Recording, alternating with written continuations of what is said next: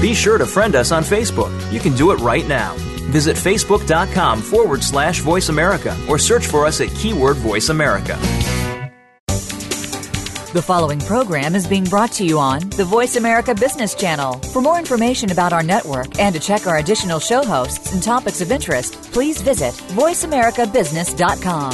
The Voice America Talk Radio Network is the worldwide leader in live Internet talk radio. Visit voiceamerica.com. The views and ideas expressed on the following program are strictly those of the host or guests and do not necessarily reflect the views and ideas held by the Voice America Talk Radio Network, its staff, and management.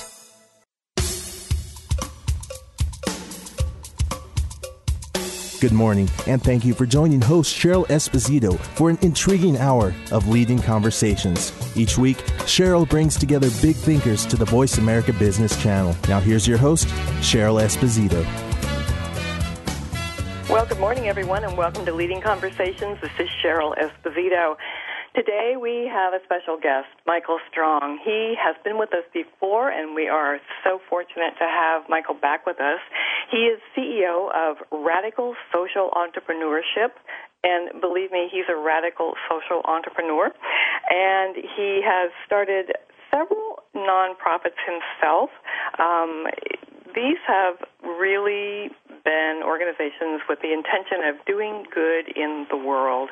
We'll talk more about that. He is the author of Be the Solution, How Entrepreneurs and Conscious Capitalists Can Solve All the World's Problems, and previously, author of The Habit of Thought, From Socratic Seminars to Socratic Practice. Always great to talk with you, Michael. Welcome to Leading Conversations. Thank you so much, Cheryl. It's great to be back. It's wonderful to have you here. I'm so glad we could do this. The last time you were here was 2009, which seems forever ago. I know. You had just published the book, Be the Solution, and you were working in flow, and we'll talk more about that. But first, tell all of us where you are today. I am in Catskill, New York, 2.5 hours north of New York City, in the beautiful Hudson River Valley. Oh, nice. Very nice. There is, something special about upstate New York. Well, it is, and my wife has a shop in Hudson, New York, which is nearby. So she has an African skincare company that sells high-end African skincare products, and Hudson is named one of the coolest small towns in America. So we're a cool small town America. Well, of course, I would not expect any less of you, Michael, than to live in a cool town. It's like, there you are. So, well, that's great. So you are not only an entrepreneur, but you are married to an entrepreneur. You are surrounded by them. Actually, when my wife and I go off and speak, I'm the opening act, and she's... I think I'm a good speaker, but she's a much better speaker than I am. So people like my talk, and then they love her talk. So I'm the entrepreneur behind the entrepreneur. That is fabulous. That's fabulous. What is her name? Magat Wade. She's a Senegalese entrepreneur. Oh, fabulous. Well, I know you did a lot of work on the African continent for a long while. I remember that way back when, just before you had started the organization Flow, were you not doing work in Senegal then? No, I became involved in work with Senegal through my wife. So Flow is promoting entrepreneurial solutions to world problems. One of our programs was called Accelerating Women Entrepreneurs. We believe that while micro-entrepreneurship was great, we wanted developing world women running $20, $40, $50 million businesses, $100 million businesses. And that's how I met my wife, and I became involved in helping her with her projects. Oh, fabulous. That's really nice. You've always had, in the short time that I have known you, you have struck me as somebody who has been very concerned about making the world a better place for all. And, we hear that phrase a lot these days, but somehow you have managed to incorporate it into just about everything that you do. What got you involved in this whole genre of, really wanting to do something in the world that mattered? Well, I think a lot of young people are inclined in that direction. I perhaps spent more time focused on that in my academic work. And then I started almost by accident as an entrepreneur when I was first consulting in Chicago public schools, training teachers to lead Socratic discussions. And that led to a full-time job in Alaska training teachers to lead Socratic discussions. We were on soft money, and when we ran out of soft money, some parents asked me to start a school for them. And at that point, I had been in school myself most of my life. I had no business experience, and so I was kind of entrepreneurship was dumped in my lap, so to speak. And from there on out, I spent 15 years creating schools entrepreneurially, created both private and charter schools. And then I met John Mackey, CEO of Whole Foods, and he and I both saw entrepreneurship as a path to making the world a better place. And since then, I've been involved in diverse product projects in which entrepreneurial solutions lead to a better world. You know, as you say that, as so that just kind of flows right out of your mouth, as if, you know, that would just be what everybody would do. Like it sounds so easy, Michael, when you say it, you know. And yet, you know, and I know you know this, that many people talk about it, about doing something that matters, and often what we hear tagged right on the tail of that is, but, you know, I have a family to support, or I have to do something where I can make money, quote unquote. It seems like people are moving away from that as a valid reason why they can't do something that they really want to do in the world. Do you see that? Well, I do. I would say one of the things that I've become very much involved with is the whole social, moral, emotional ecosystem around entrepreneurial lifestyle. Sometimes when people hear the term entrepreneur, they think of spreadsheets and the nuts and bolts of business, all of which are crucial and important. But I also think it's really important to be supported socially and emotionally if you're going to take the risk of being an entrepreneur, because without that, if everybody around you is skeptical and pessimistic, then you're going to have a hard time doing it, because it is going to be hard. There are going to be lots of struggles for sure. Right. So, you have this organization. You are CEO of Radical Social Entrepreneurship. What is the difference between entrepreneurship and social entrepreneurship? And then what is the difference between social entrepreneurship and radical social entrepreneurship? Great questions. So, entrepreneurs start businesses. I mean, you can also talk about entrepreneurs starting nonprofits and so forth, but the traditional notion is that an entrepreneur is looking for a profit opportunity in the marketplace. Nothing wrong with that. There are lots of good and legitimate profit opportunities. Social entrepreneurs are entrepreneurs who want to include a social mission in what they're doing. So for a social entrepreneur, it's not enough that there be a revenue stream of some kind, although some social entrepreneurs do it strictly on a nonprofit basis. A lot of them have both nonprofit and for-profit aspects. But a social entrepreneur is looking for an opportunity to do good by means of an entrepreneurial initiative. And then finally, in microfinance, and Muhammad Yunus, who created the Grameen Bank, the most famous microfinance institution, is a prominent example of social entrepreneurship. But, I would say in a sense when I was starting schools, that was social entrepreneurship. All the people starting charter schools, I would describe them as social entrepreneurs. So anybody starting a project like that makes the world better. With respect to radical social entrepreneurs, originally the term radical is going to the roots of the problem. And as I spent the last 10 years working with social entrepreneurs and conscious capitalists in a variety of fields, just looking at developing world poverty, there's a lot of evidence now that the legal systems are the cause of poverty versus prosperity. So if you look at East Germany versus West Germany, North Korea versus South Korea, in both cases, there was one culture, but dramatically different economic outcomes depending on the legal system. To take a different example, if you look at immigrants from Jamaica or Mexico or Honduras in the United States, they make 10 to 20, sometimes 100 times more than their families back home. An unskilled laborer simply crossing the border from Mexico can earn 20 times as much by crossing the border, and the cost of living is not that much more. The average Jamaican family in the United States has a higher net wealth than does the average Anglo-American family. So there's a lot of evidence that the legal system one is in can determine prosperity. So with the radical social entrepreneurs, one of the biggest projects that I've begun looking at is how to provide zones with world-class legal systems in developing nations. Because if we can do that, I think we've found a way to rapidly reduce poverty. So I'm actively involved in a project in Honduras on that. To go in a different direction, I think another aspect of radical social entrepreneurs that I learned about in my course of being an educator is that for a lot of people, I would say culture is a fundamental substrate in obtaining a good education. I'm a big fan of, say, technological solutions in education, but I think that if somebody is not inclined to learn through their culture, having more convenient education online is not going to change things.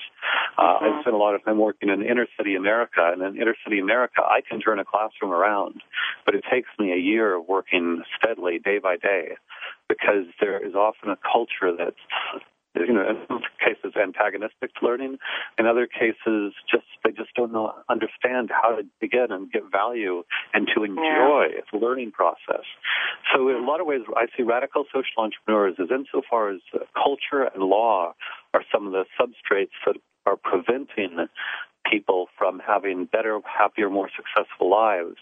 We're trying to focus on those substrates of culture and law. Well, so when you say law, the legal system, are you discerning that as different from government? Well, we'll get into that. That's a good question. So one of the models is in 2004, Dubai created the Dubai International Financial Center.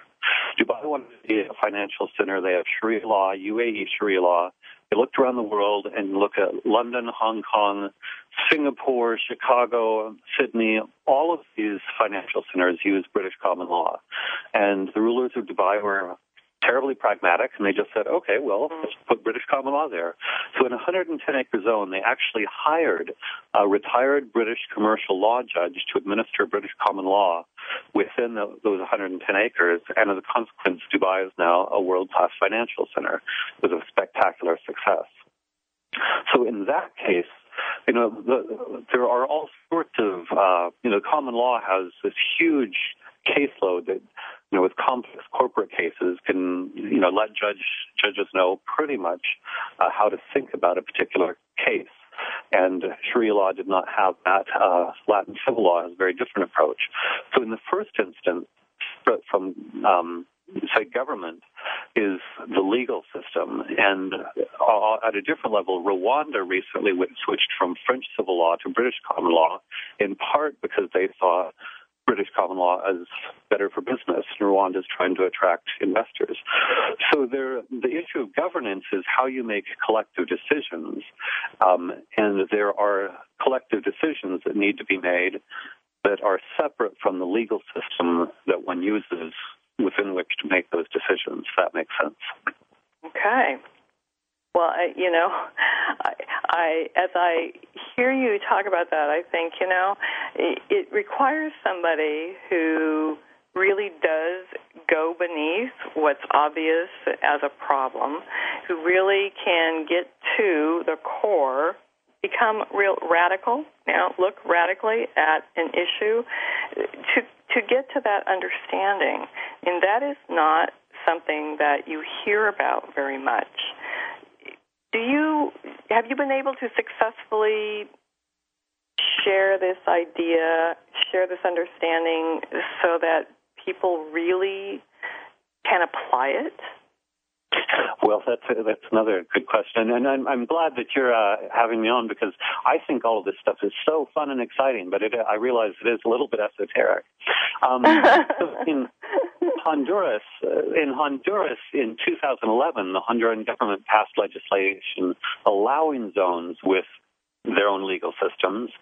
And I signed an agreement with the Honduran government to develop one of those last year, and then the Honduran Supreme Court voted against it, the legislation authorizing that agreement. This year they've passed new legislation, but it turns out there's something called new institutional economics, and it's, I think, one of the most important fields in economics. It's kind of a subfield. There have been between 4 and 6 Nobel Prizes awarded in new institutional economics, including Eleanor Ostrom, the first woman to win a Nobel Prize in economics. And from this perspective, institutional economics is all about looking at how legal rules, how the institutions, both really the law and culture, determine economic outcomes. So there's actually a huge academic field behind what I'm talking about.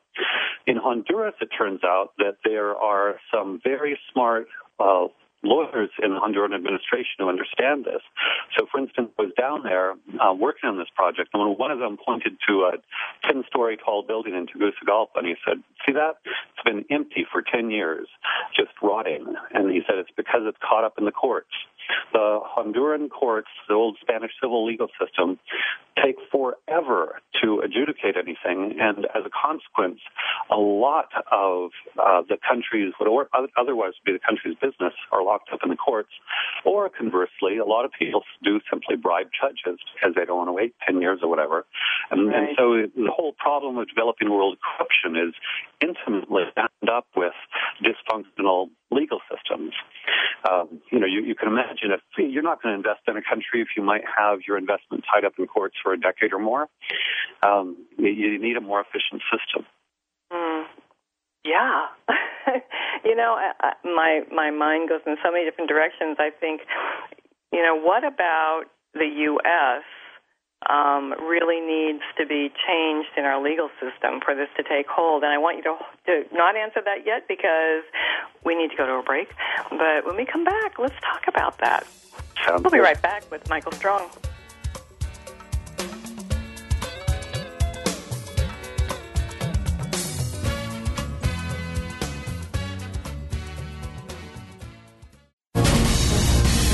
Voice America Business Network, the bottom line in business.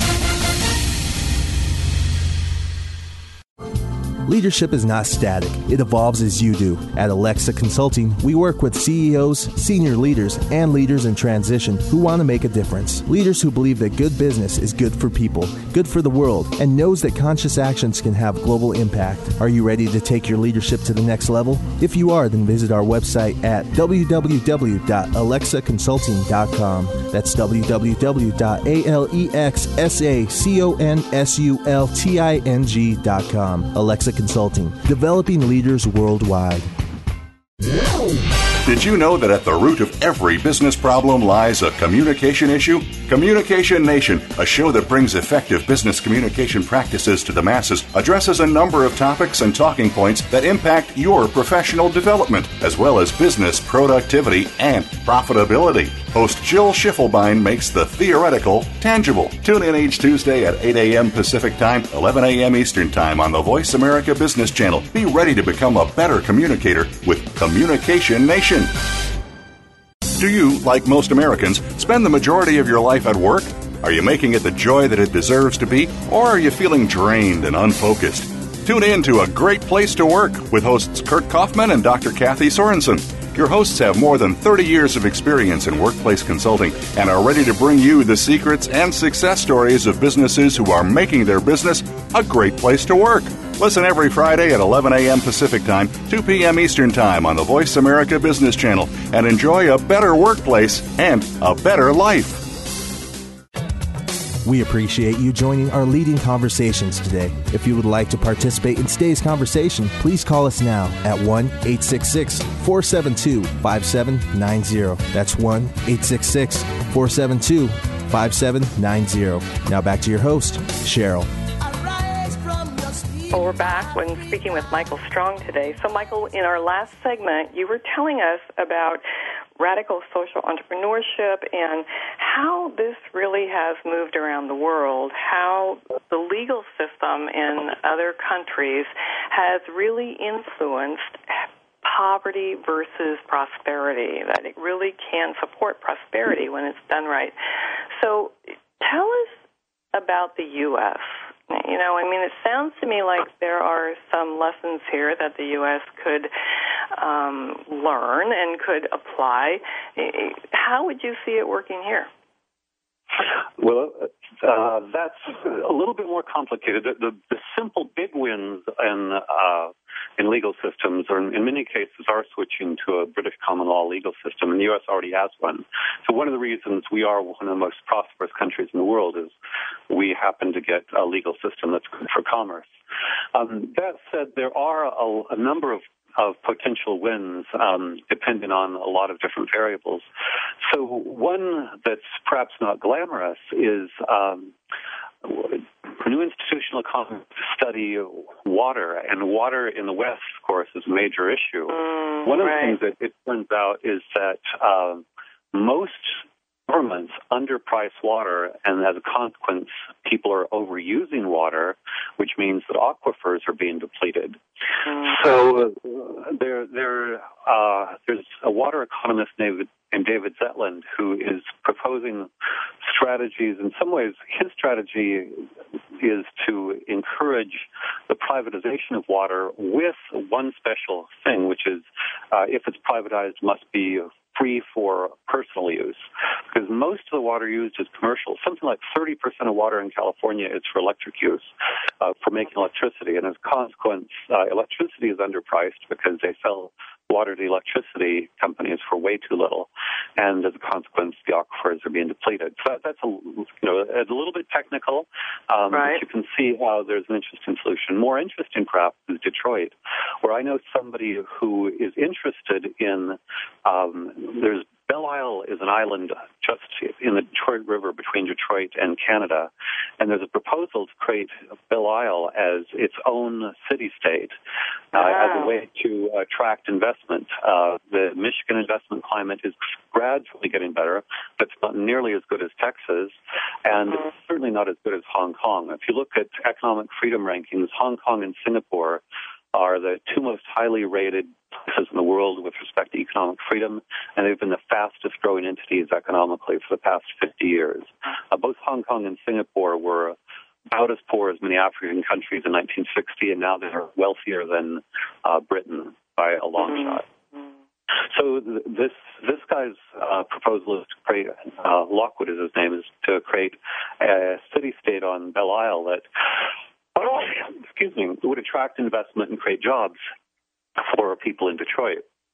It's a fairly provocative proposal, and I don't think the U.S. government's going to allow him to do it.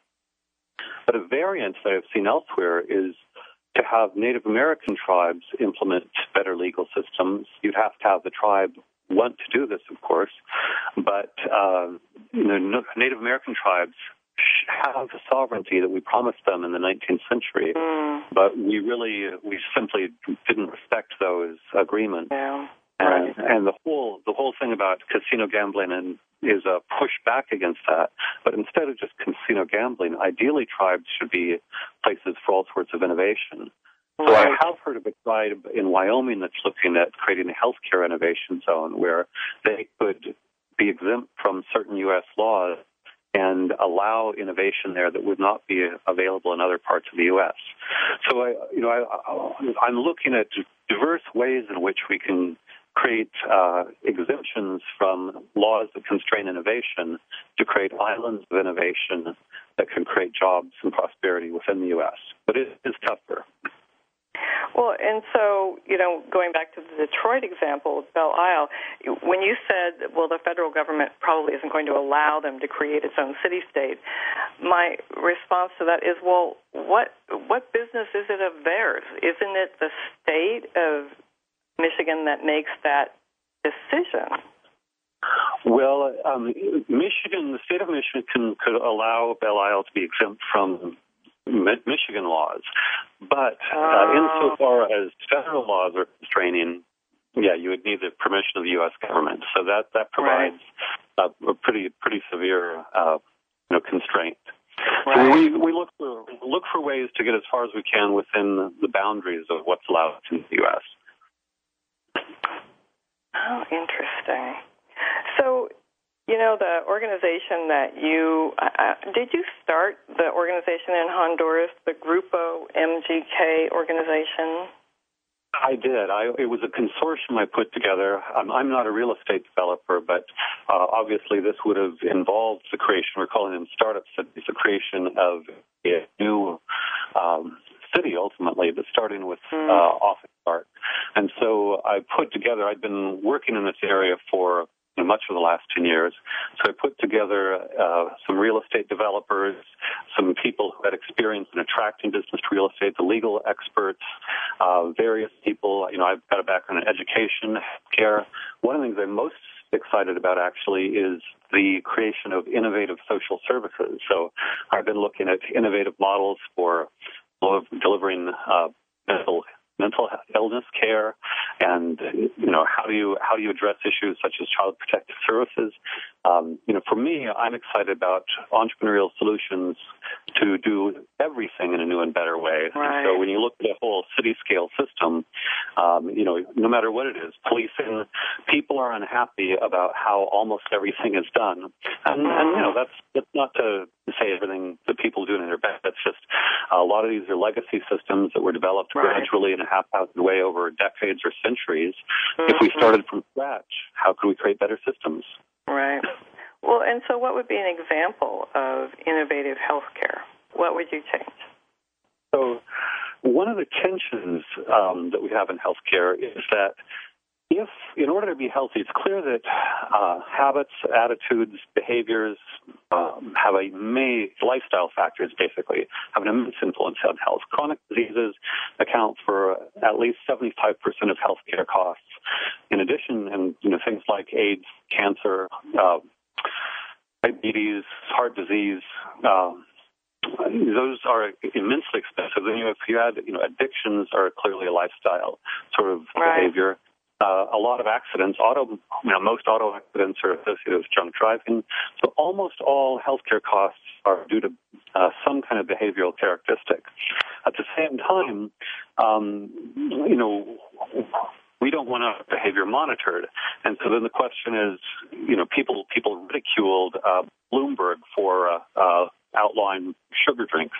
Yeah. So one of the things we're looking at is allowing people to have, different kind of buy into different systems with different cultural norms and different costs associated with their insurance and different behavioral monitoring associated with it. So if you want really low-cost insurance, you might have to accept a lot of monitoring of your behavior. It's a different example, but Progressive Insurance provided an option where you could have a device in your car that showed exactly how fast you were driving, if you were stopping at stoplights and everything. And if you allowed Progressive Insurance to monitor your driving behavior, you get a lower insurance rate. Which makes sense, but I think one of the challenges in the U.S. is, on the one hand, we want to be free to do whatever we want, but on the other hand, we want help with our health care. So one of the things we're doing is we're looking at ways in which we can have different service providers allow different people different degrees of monitoring. And a lot of those will be religiously based. So Honduras is a very religious country. So it could well be that, there are Catholic healthcare providers with one kind of standard and, say, evangelical Christians with a different kind of healthcare standard. And over time, there may be a secular, it's playing with the idea of, the yoga health club, where if you do your yoga every day, you're going to get a cheaper benefit. You look at all of the factors that go into health, and a lot of it, I think most people want to be healthy, but we need a peer group that supports us in being healthy, and we would like to have our insurance rates reflect the efforts we make in being healthy. And frankly, maybe we need a system for getting on the case of people that aren't engaging in good habits, but I think those systems should be voluntary. Well, that makes me think of how quickly the shift occurred with smoking in public and drunk driving, how it went from, that's just the way it is, to now it is absolutely unacceptable. And it seems like it may have been many years coming, but once it hit that tipping point, it was almost radical in people's perspective of it. Do you think that the same kind of movement could occur in that idea around providing health care according to one's behaviors? Oh, absolutely. I mean, just for myself to do some very shallow cliches, I do have a social group that is, very, yoga, Tai Chi, health-oriented. And then I also have, friends who like to go out and drink at night and so forth. And they're not mutually exclusive. There are certainly some yoga people who go out and drink at night. But you can see how if you're hanging out with your friends who like to drink and party all the time, you just naturally fall into a different lifestyle than if you hang out with your friends that are into yoga and meditation all the time. Right. And I think that, if you saw your insurance bill every month either reflecting much lower prices because of all the yoga you did or higher prices because of all the drinking you did, it might help you, remind you, wow, this does make a difference in terms of my long-term well-being.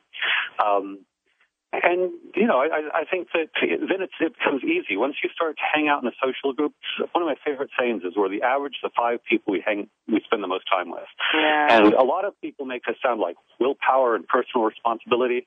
I say forget it. If I'm hanging out with, the yoga and meditation crowd, it's easy. That's what I do. If I'm hanging out with people and all they want to do is drink and party at night, man, it's hard to be the guy who goes to bed at 10 every night, Well, that is true. That is true. And peer pressure in a different way, right? Even for grown-ups. Yeah, even for grown-ups. Even for grown-ups, absolutely. So, I think about, when I think about habits, I think about how the work habits, the working unbelievable hours, the, commuting long distances, this kind of practice that has become the norm in the U.S. and is becoming the norm in other countries.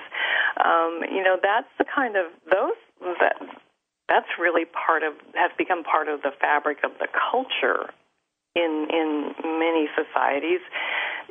That's not just a habit. It seems like something like that would also need to change in order to change health habits or in order to change, a big perspective. How do you make that happen? No, absolutely. Although it's interesting, most of the people I know tend to work out of their homes and work virtually, and maybe they do have an office they go into 1 or 2 days a week, but there's a whole world evolving in which people have a lot of autonomy. There are a lot of entrepreneurial startup teams where the people get together when they need to get together, they're apart when they need to be apart, and they're very focused. And I know a lot of people without a job. There's a famous book called Free Agent Nation by Daniel Pink, more than old now, that everybody's doing their own thing. And that allows you can incorporate, your exercise routine, your spiritual routine, whatever you want to do in those kind of lifestyles. I would say even in conventional workplaces, there's a huge range, with some workplaces having a lot more flexibility than others. And, just things as basic as when you eat and when you exercise, it's nice to have a flexibility. I would rather work till 7 or 8 at night, but maybe take an hour or two off in the middle of the afternoon to go work out, than, have this rigid 9 to 5 with rigid lunch hour. And I think that more young people are demanding it, more employers are feeling comfortable with this. And so I actually see quality of life becoming a much bigger factor in people's professional lives. And I think it's driven by the most creative and talented people in society. And so as these people more or less demand quality of life, the Googleplex is famous for being, having lots of recreational facilities and great food and things like that. In order to attract the best people, you need to provide a really high quality of life experience. And then if people love their work, we work all the time. I work all the time, but, it's when and how exactly I want to engage. And that's different than, the alarm wakes up in the morning, commute, it's horrible. Right. Well, I agree with you, and I'm fortunate that I'm one of those people who gets to design my day, right? And yes, I have clients, and we make agreements about when, I will be there, or when I will serve them in some way, and, I get to go to Pilates when I want to. It's like things like that. And it's been that way for many years for me, and what I know is that to have to go back to a structured, conventional role in an organization would be really a challenge, right? Be really a challenge for me. It's like once you get a taste of it, it's tough to then have that structure imposed, right? And a lot of the most important work that needs to be done is creative work. And I think with creatives in particular, you need to give them, you can't kind of force it into a box. Creatives need to have the time to take a break when they need to take a break and do things in their own way and have their own environment. And, I'm interested in creative education systems that all people can have a greater proportion of that kind of creative capacity. But, certainly the cutting edge is all about, hey, let's make these people be incredibly productive. In order to help them be incredibly productive, we need to really give them an environment in which they can be effective. I like it. We're going to have more to talk about with Michael Strong when we come right back.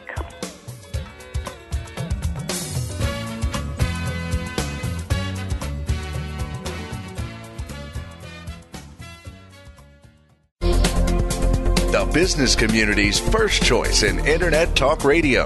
Voice America Business Network.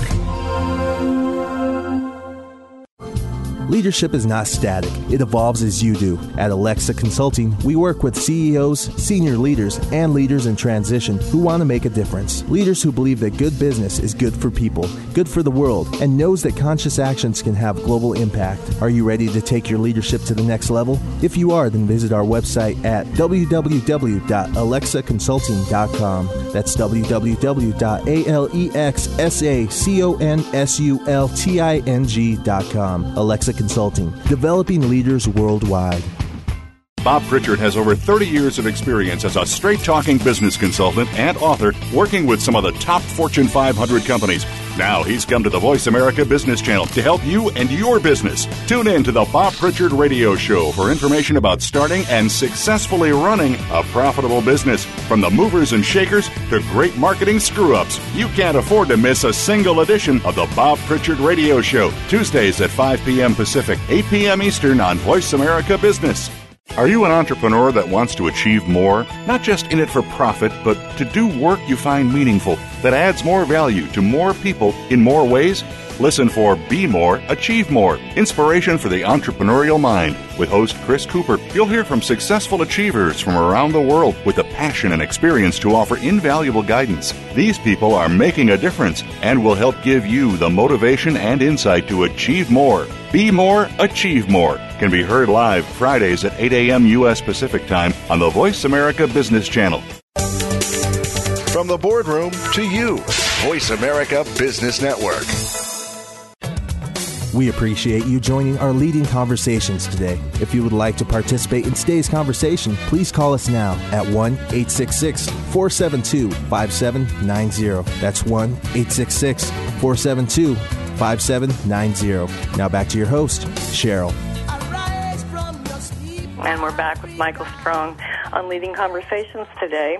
So, Michael, education is near and dear to your heart. You have been a long-time innovative educator, and you mentioned in our earlier segment that having access to online classes really isn't going to change culture so much. It isn't going to change person's life and who they become in the world.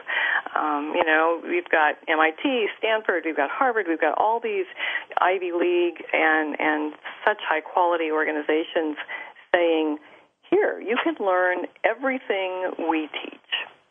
We won't give you a degree for it, but not yet anyway. But here you go.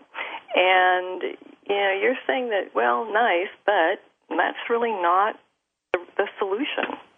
Talk about it. Well, the way I would put it is there's a huge population of people for whom the online courses are they're a godsend, because there are plenty of, I'm talking at K-12 now, but also at university, there are plenty of bright, motivated young people across America, around the world, who are taking advantage of these courses. They're growing rapidly. I love it. That said, if, for instance, one cares about inner-city America, I don't think that online education can have much of an impact in inner-city America. I spent a lot of time in inner city schools. And one of the things that I've done that's been very effective is I spend a lot of time in dialogue. In my first book, The Habit of Thought, From Socratic Seminars to Socratic Practice, is all about using dialogue in the classroom. And, if I can spend every day, talking to kids, engaging these kids, what these kids need is they need to see why it's relevant to focus on school at all. Many of them, their parents were not educated. They did not come from a household in which ideas were discussed or school was valued necessarily. Some do, but not many of them do not. And so their natural propensity is simply to go to school and go through the motions. And insofar as school consists of didactic work and how to learn academic materials, these kids are bird silly. And as soon as they become adolescents, and in adolescence you get all the whole telling you to be interested in the opposite sex, sometimes same sex, but usually opposite sex, right. and also a hierarchy. The whole issue of hierarchy becomes more important, social hierarchy, and that's when a lot of kids go into gangs. Both males and females get swallowed up by the gangs then, because there's kind of a tribal structure that makes sense to them, and school is just meaningless. And so I think it's really important to create meaningful experiences in what is now secondary school in particular for these kids. And in order to create meaningful experiences, you need humans relating to them. You need to create a healthy tribe at school that is more compelling than is, say, the gang or whatever other dysfunctional groups you might be part of. For that, I started charter schools. I think No Child Left Behind has made charter schools more restrictive than I'd like, because they kind of enforce all sorts of things just on teachers. I always preferred to hire basically human beings that I would love to be around my kids rather than necessarily certified teachers. Some certified teachers qualified, but for me it was not about did they take education courses. Is this a really intelligent, engaging human being who can be a positive influence on a young person's life. And I remember at one point talking about inner city situations where I met a guy who was ex-convict, black guy, who was doing the inner city programs, and he was just such a big heart. I thought, wow, I can see why he's effective. But he didn't even graduate from high school. And I thought, okay, suppose as a school principal, I wanted to hire ex-convict without a high school diploma. I don't think I'm going to get away with that. Certainly not No Child Left Behind. So, we need to have the freedom to create healthy, positive communities with real human-to-human interactions in order to turn things around in the inner city. And, there are a lot of causes, but for me, the cause of helping inner city America change is domestically the most important cause I think there is. So, when I look at why the concentration of poor schools, poor education, poor services happens in cities, and not just in cities, but typically inner cities, how did we get there? I know that's a long conversation, but, what can you sum up? How did we get there as a society? Sure. No, that's not a simple thing, but I think culture is immensely important. I think one of the problems is certainly there's poverty, but the poverty is, I would say, the salient issue. It really is a cultural issue. And I come from a working class family with a lot of dysfunctional. I happen to be white, but a lot of dysfunction in my family, and I can see, people in the family that developed good habits, peer relationships, were involved in healthy subcultures. They did fine. People, for whatever reason, got involved in less successful subcultures, often had a lot of problems. So, earlier I was talking about my own thing of, do I hang out with meditators, or I go out drinking with, other guys type. And, so it's tongue-in-cheek. I think for a lot of low-income people, these decisions are much more important. And if we allow, say, kids, young people, to be saturated in cultures where the norm is to be anti-school or anti-education, or the norm is to be involved with, drugs and alcohol and gangs and so forth, I think we really need to find ways to provide these people in the inner city to have that. There are healthy, good people in those locations. We need to find ways to help the healthy, good ones grow and the more damaging ones shrink.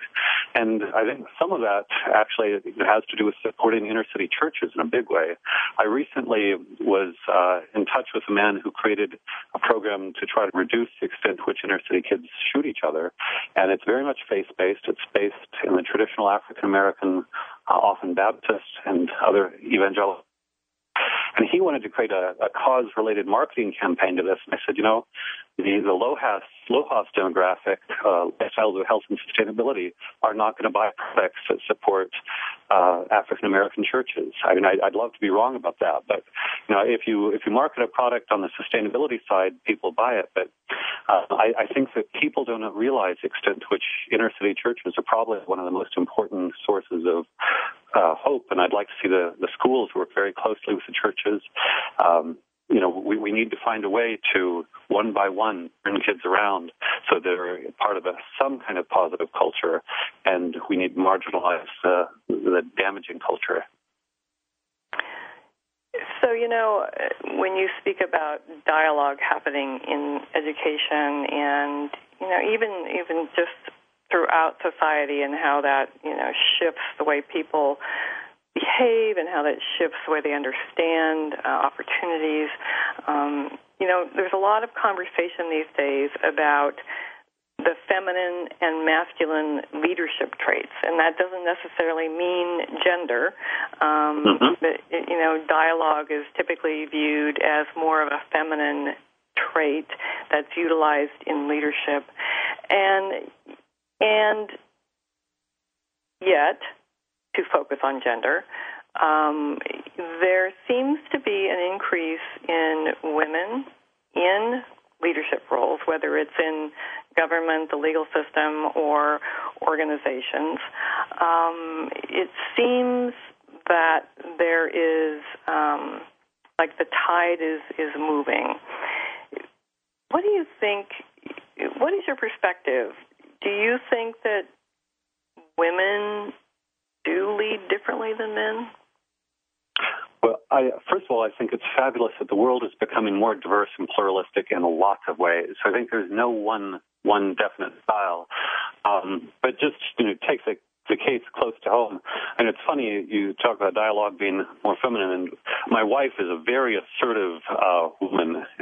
She is, you know, an entrepreneur. She created one company that was successful for a number of years. Now she's in her second company.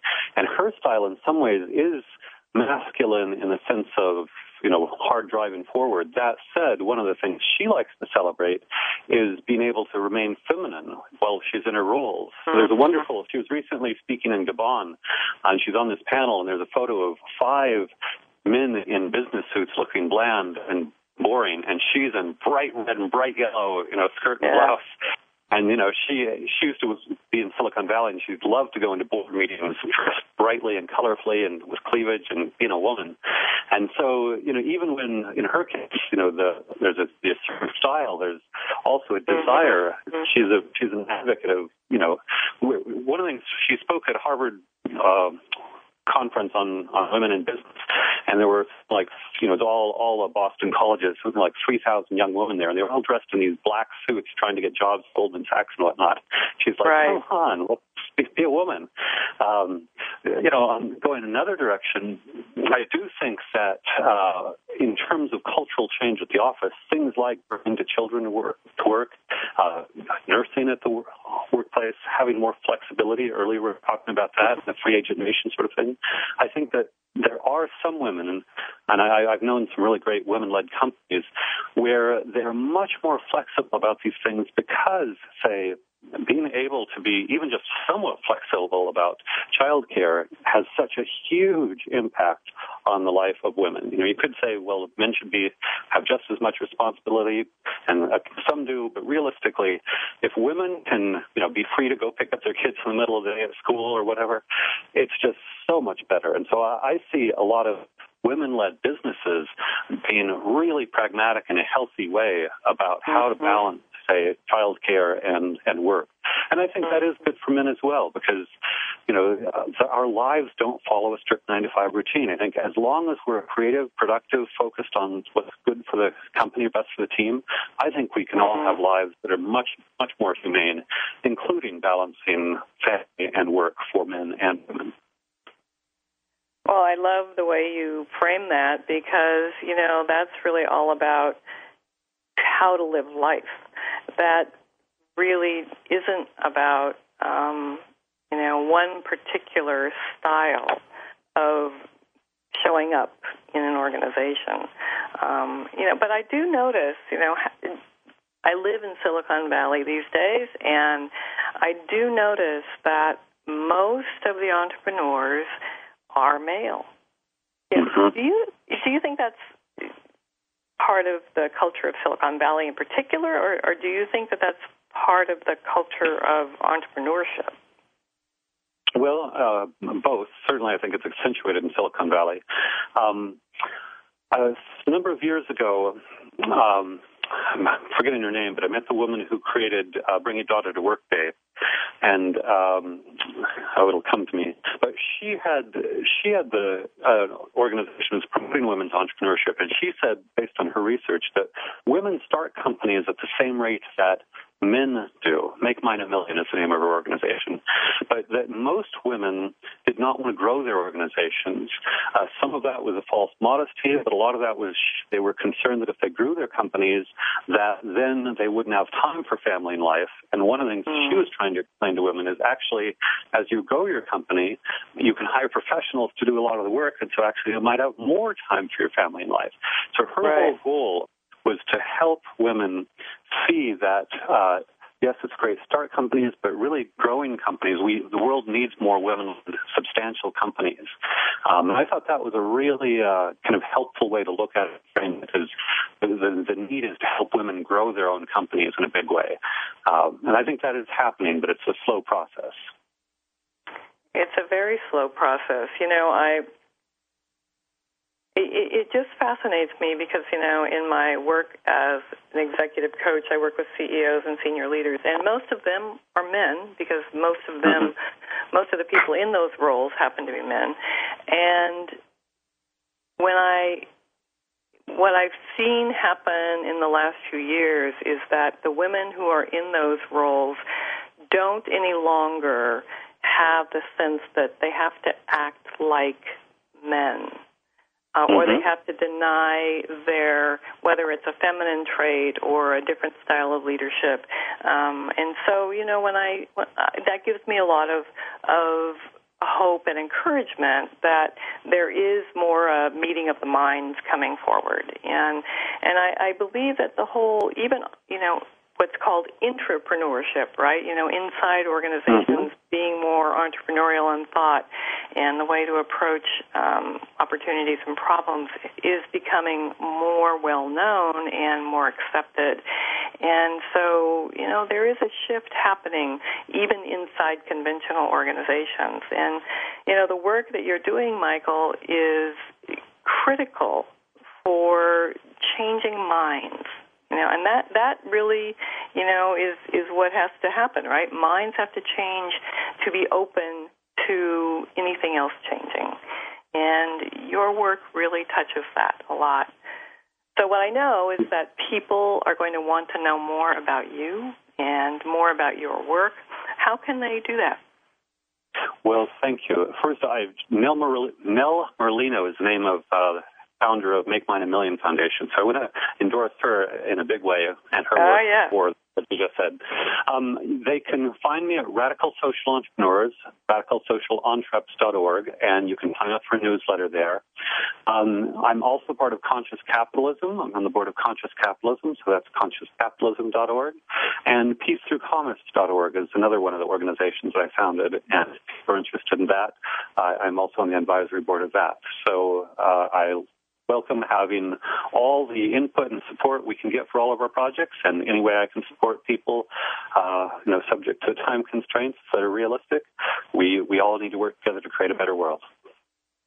Well, and there you go. That sums it up. Michael Strong, thank you so much for being with us today. It has once again been a privilege, and I just love talking with you. So we'll have you back again on Leading Conversations.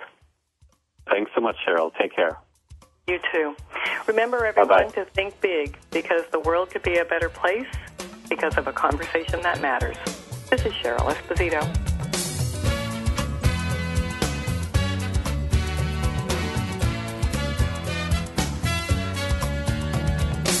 Thank you for spending this hour with Cheryl Esposito and Leading Conversations. You can listen live every Friday at 10 a.m. Pacific Standard Time on the Voice America Business Channel. If you have a question or comment for Cheryl, please email her at leadingconversations@alexaconsulting.com. That's leadingconversations@alexaconsulting.com. See you next week.